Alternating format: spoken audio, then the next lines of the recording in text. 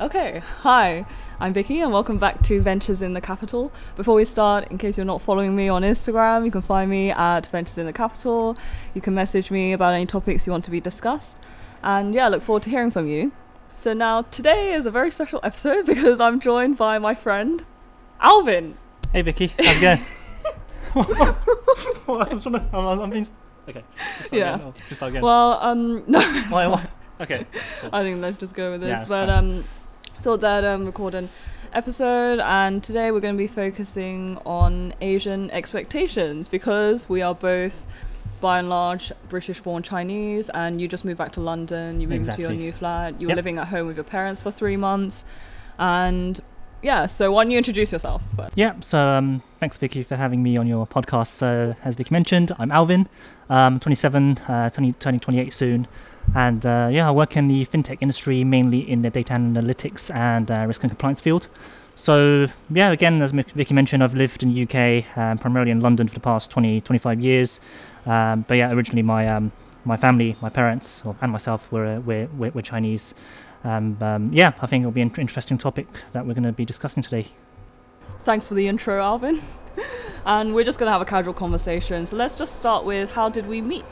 Yeah, sure. So I think this might be a familiar phenomenon for those of you who are, British or American-born Chinese. But when we were little, when we were kind of in primary school, I think it was at early secondary school, like late primary school times, we went to Chinese school on Sundays. So this is kind of essentially a extracurricular school that you go to, sent by your parents to make sure that you don't forget your what we call forget your roots. So you go there to learn Chinese.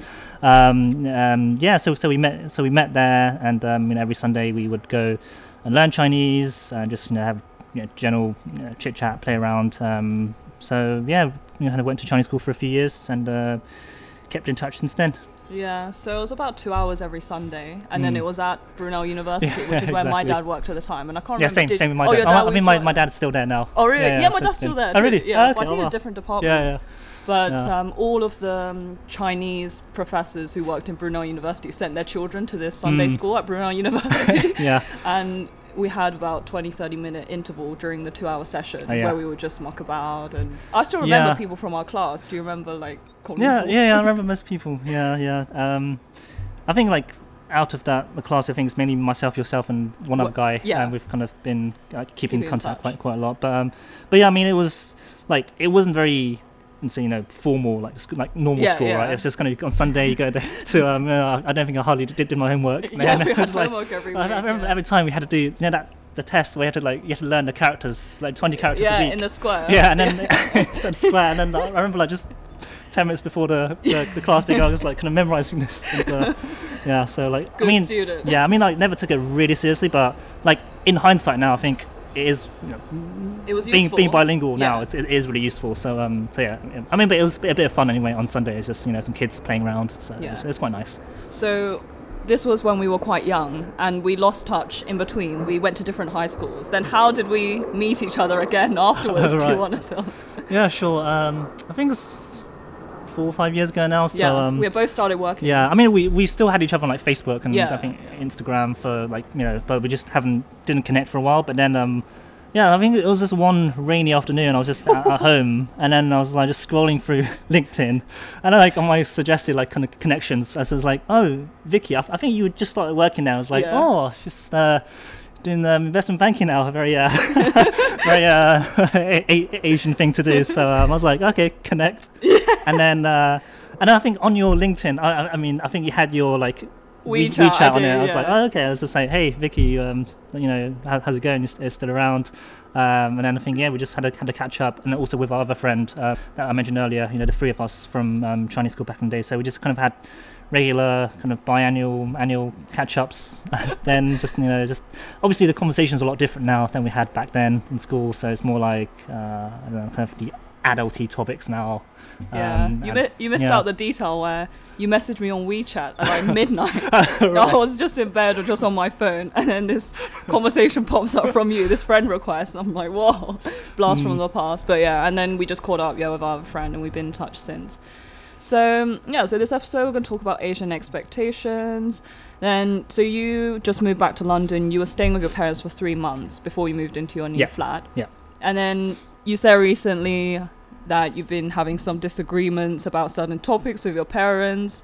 And do you want to talk a bit about that? What were the things that they were saying to you that maybe irritated you? Yeah, I mean, I wouldn't say it's kind of like, just straight up disagreements, but like it's kind of more, let's say, generational differences. But I think on the whole, it's it's fine. So like, I mean, a bit of context. So I used to, so I went to university in London since 2013. So I went to London School of Economics. So I've kind of lived in London for the past, since 2013 really. But I went back home for a bit. For 3 months, just because the rent for my last place finished in April, and then I was I'm looking to move into my new flat that I've bought. I've moved in now, so it's been a week since. So yeah, I went back home for 3 or 4 months, kind of lived with my parents for the first time, I guess permanently since back in secondary school.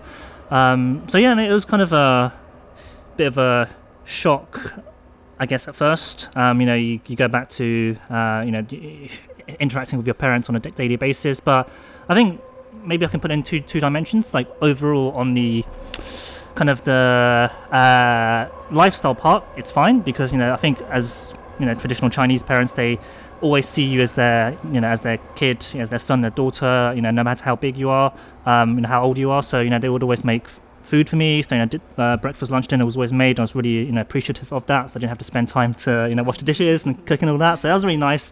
I mean, generally they care for you. They really they really love you. But I think it's just the way maybe like Chinese parents and Western parents, they probably portray in a different way.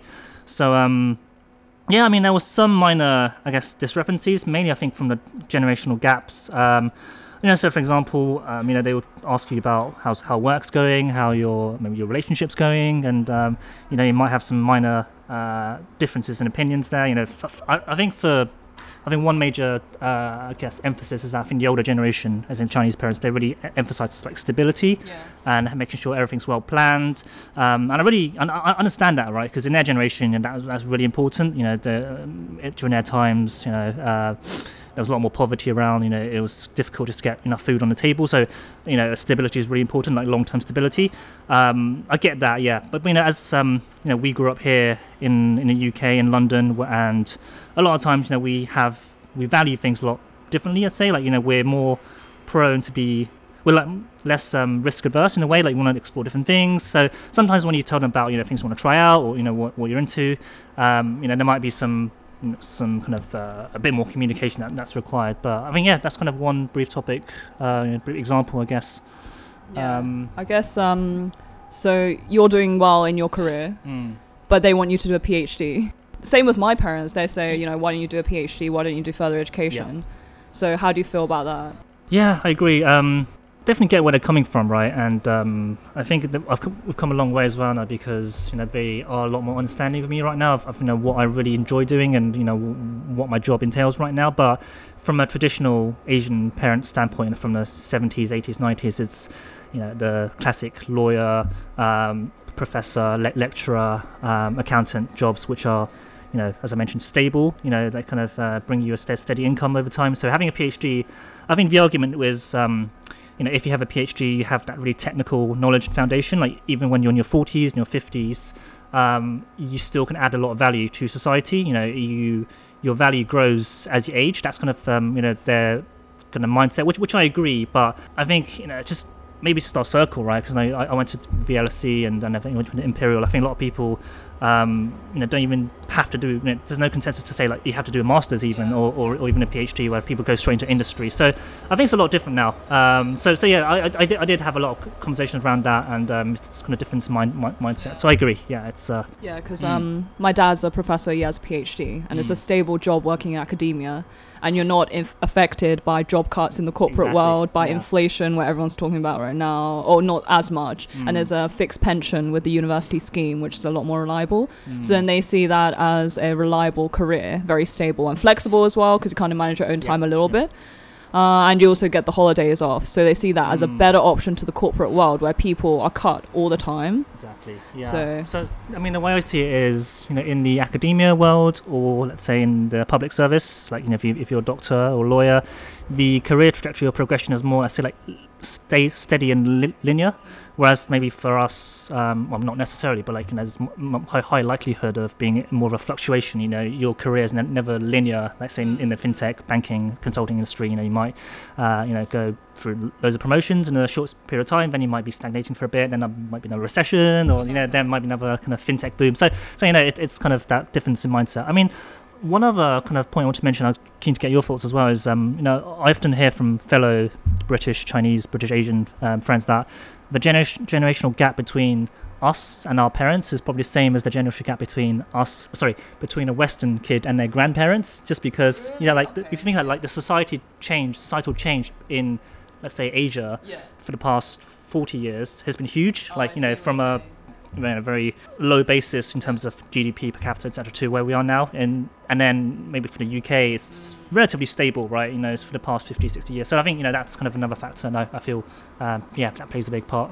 Well, I feel like in the UK, I don't know if it was ever a trend that people would choose to do a PhD in order to go into academia for a stable job. I feel like that's a very Asian thing. Like in mainland China, there was a craze in the 80s where everyone was like, oh, we need a PhD in order to do well, and then it became almost like something they would show off, and then to give you like better reputation amongst your peers. Right. It's like to have face. Yeah. It's a superficial thing. So I feel like that's a trend actually that's more dominant in China, mainland China. Yeah, I agree.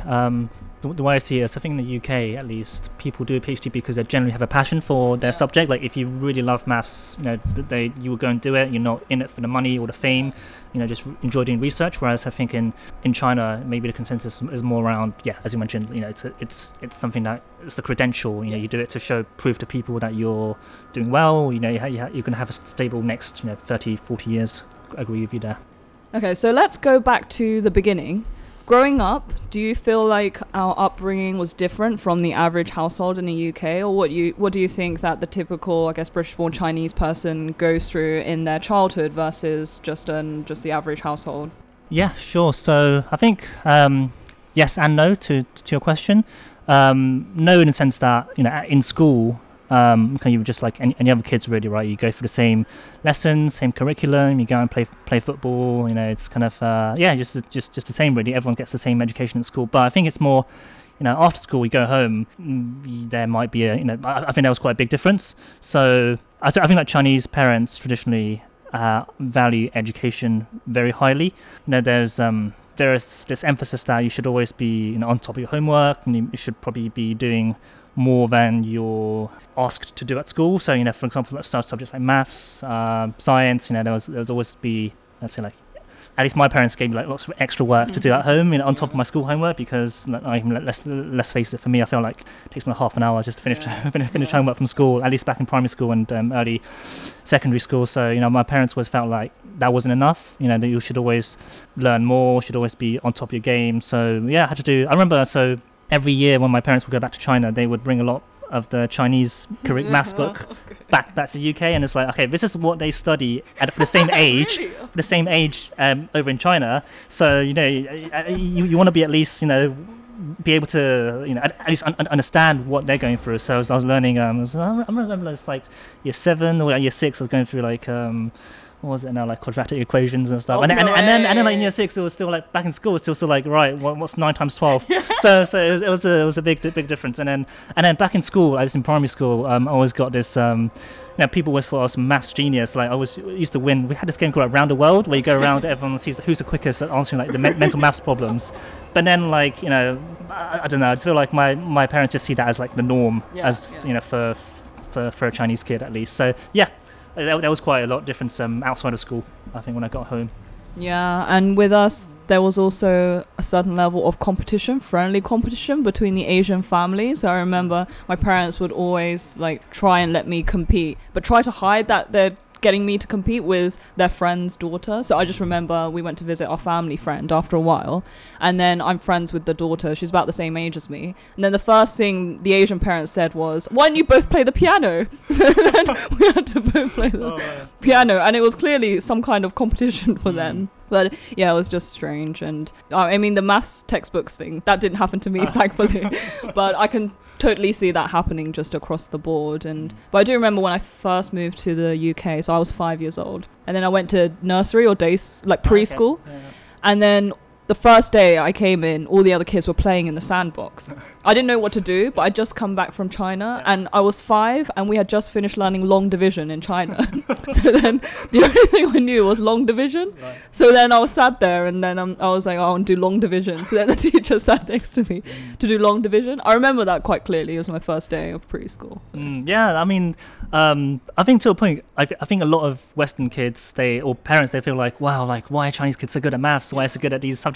But whereas for us, it's like, this is just a norm, right? Because like, this is how it is, how it works in China, you know. So to your point, I agree. Yeah, and on the long division example. And then on your point around, you said you play the piano, right? Do you want to talk about how the relationship between music instruments and Chinese families, you know, how that works?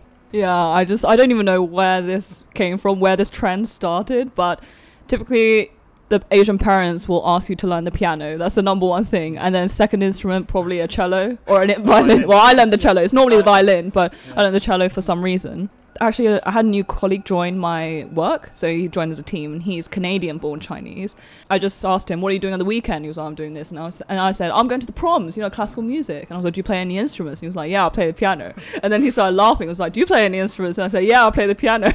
And we both started laughing. Whilst our other colleague, who's Italian, just looked at us and didn't understand. So then we had to explain to him. But yeah, did you learn musical instruments? Yeah. So of course I did. So I learned the violin since I was 6 for about 10, 11, 12 years, and then I also learned the trumpet when I was more 14 or 15. But like, to be fair, like I learned the trumpet because I was actually genuinely interested in the trumpet, because I mean, it's a funny story. So I just felt like during the orchestra, when I used to be in the violin section, there was just like 10 of us, and then it was really quiet. Like you couldn't really, I mean, I'm gonna get bashed by violinists for sure, but like, you know, I just felt like it wasn't loud enough. And then it was the trombone and the trumpet at the back. There's just like 3 of them, and it's just so loud. And I was like, right, I want to try this out. So yeah, I switched to the trumpet in the orchestra when I was like 14, 15. So that was an ego thing. It was an ego. Oh, no, I mean, it's like, I mean, the violin was, as you mentioned, it wasn't by choice. It was when the parents came over and said, you know, piano, violin, you know, what do you reckon? And I was like, yeah, let's try the violin. And then I think over time I don't know if it's ego, but it's just more like, you know, like to discover where your true passion lies within music. Do you think that helped? Are you grateful that your parents asked you to learn musical instruments growing up? I think for me personally, I'd say yeah, like it definitely benefits, but whether it's worth the effort or time, I think yeah, I'll say yes. But for me, I don't think I have like a musical talent. Like, and I've obviously got to the like grade 7 for violin at the end, but it was more like, yeah, I'm not gonna be I wasn't naturally gifted in music, whereas I think if someone actually was or really enjoyed it, I think yeah, definitely, you know, it's because I think at a young age you don't actually know what your true passion lies in, and so your parents would sign up for you different classes, classes, and then you probably can find a passion from there. So if you had children now, then would you get them to learn the piano or the violin? I would probably get them to try out different things when they're young, like, you know, outdoor activities and music. I'll also look at where their talents lie, but I wouldn't. I guess I wouldn't force them to learn anything. That's my How about you? What? I'm definitely gonna make my children learn piano. Yeah, I think it's very useful. I mean, I feel like it helps with coordination. Okay. And then also music is linked to maths, so I almost feel like it helps with just your general maths abilities too. Yeah, I just feel like also music, it uses a different part of the brain. You develop different skills. I think it's just good for growth and development. What were you going to say, sorry? No, it's good. No, I think that makes sense. But I was going to say, what about... I think another difference is there's kind of a less emphasis on Chinese parents on like outdoor activities or like sports at a young age, because I feel like a lot of my upbringing, it was all indoor activities, like, you know, studying maths, English, science, and musical instruments, whereas, you know, it's not like, you know, they're signing up for football, rugby classes. Whereas, you know, later on in my teenage years, I had this, and I developed a passion for basketball, but, you know, I didn't have had a chance to try out earlier. So I don't know I don't know what your thoughts around if there's, I don't know, some bias towards certain hobbies. Yeah. Do you also feel like those kinds of hobbies, because it's all indoors and sometimes you mostly do it by yourself, whether, because a lot of, I guess, Asian people, the stereotype is the personality is a bit more on the quiet and the shy side. Do you think it's because that we've had all of these kind of introverted activities? Yeah, partly. I think, yeah, I think it goes back to our initial conversation, because maybe our parents or Chinese families feel like these indoor activities have a greater return, like return on investment, because when you go for university, if you're good at maths, you study you know how to play violin or piano, gives you an extra edge. Whereas maybe sports, if you're really good at football, football or like rugby, basketball, if you want to go into those typical very Asian emphasized professions, I don't know, maybe it has a lesser factor to play. Yeah. Fair point. Great, so let's move on to the high school era. So did you have to take 11 plus? Yeah, of course. So I went to a grammar school in Langley. Langley Grammar School. So yeah, I did take the 11 plus. I took a few of them. Like you have to take different exam for each borough. So yeah, I took a few of them. I don't know when you started preparing for them, but like my parents got me to start, I think at the end of year 4. Oh, really? I think like year 5. So it was like, they really value, like, it was a really important milestone for them. Yeah, I think that's probably the first big milestone for any Asian family. And just to give context to people who are not British, in the UK, so you have the comprehensive schools, so just you can go to the school if you live nearby, but then you have more selective secondary schools where you take an exam, and it's typically called the 11 plus, because we'll be 11 years old when you take it, but then it's testing knowledge like beyond that, so then it's called 11 plus. I mean, the names of it controversial, but it's like a multiple choice exam, and then if you score above a certain point, then you can go to a grammar school, which is a bit more selective, so it's meant to be for slightly higher achieving students. And then above that, there's the private schools where you actually have to pay, and then you have to pass an entrance exam to go there. So we both went to grammar schools, so it was just taking a test, and if we pass, we can go. And yeah, for the different boroughs, it's like different areas in England, and different areas have their own exams. So moving on to this topic. So I started preparing for this, probably 1 or 2 years beforehand, like you say, year 4. So we take it in year 6. I remember my parents would go to other Asian families whose children have already taken it, and then get the past papers all printed out.